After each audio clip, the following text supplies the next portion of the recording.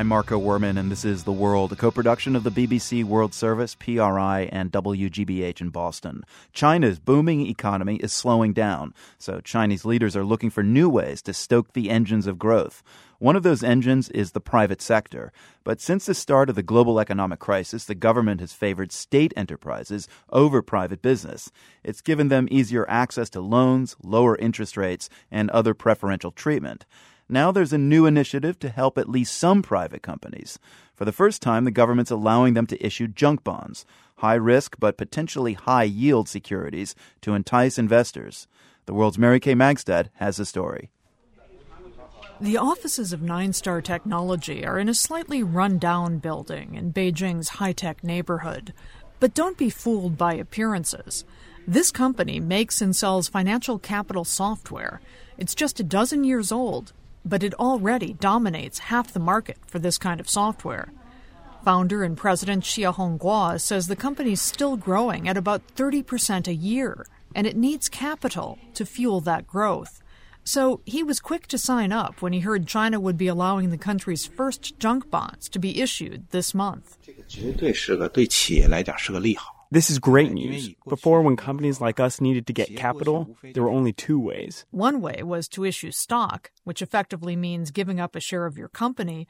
The other was going to banks, which often requires physical collateral that a software company generally doesn't have. And when neither one of those would work, we'd go to the loan sharks, which is burdensome and very dangerous.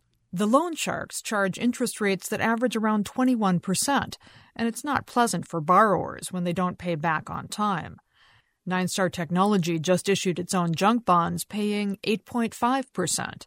Xie says that's only slightly more interest than the company would pay on a bank loan, without having to jump through as many hoops.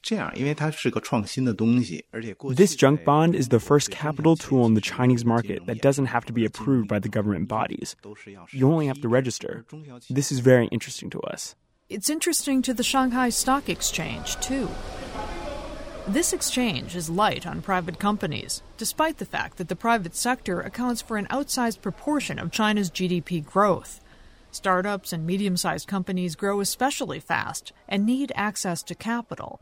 Xia Jianting, the assistant to the president of the Shanghai Stock Exchange, says while only a few companies were allowed to issue junk bonds this month, the market is expected to expand fast.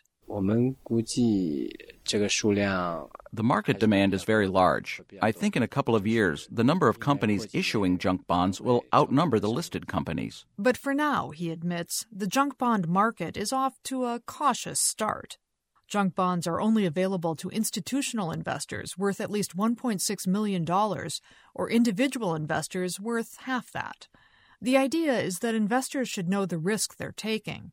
But another idea, he says, is that the private sector get a boost that in turn can boost China's long-term growth. We want some companies, after they issue the bonds, to become big and strong, maybe even become the next Apple or Microsoft. It'll take more than issuing junk bonds to make that happen. Much in China's economy is skewed to favor state-owned companies.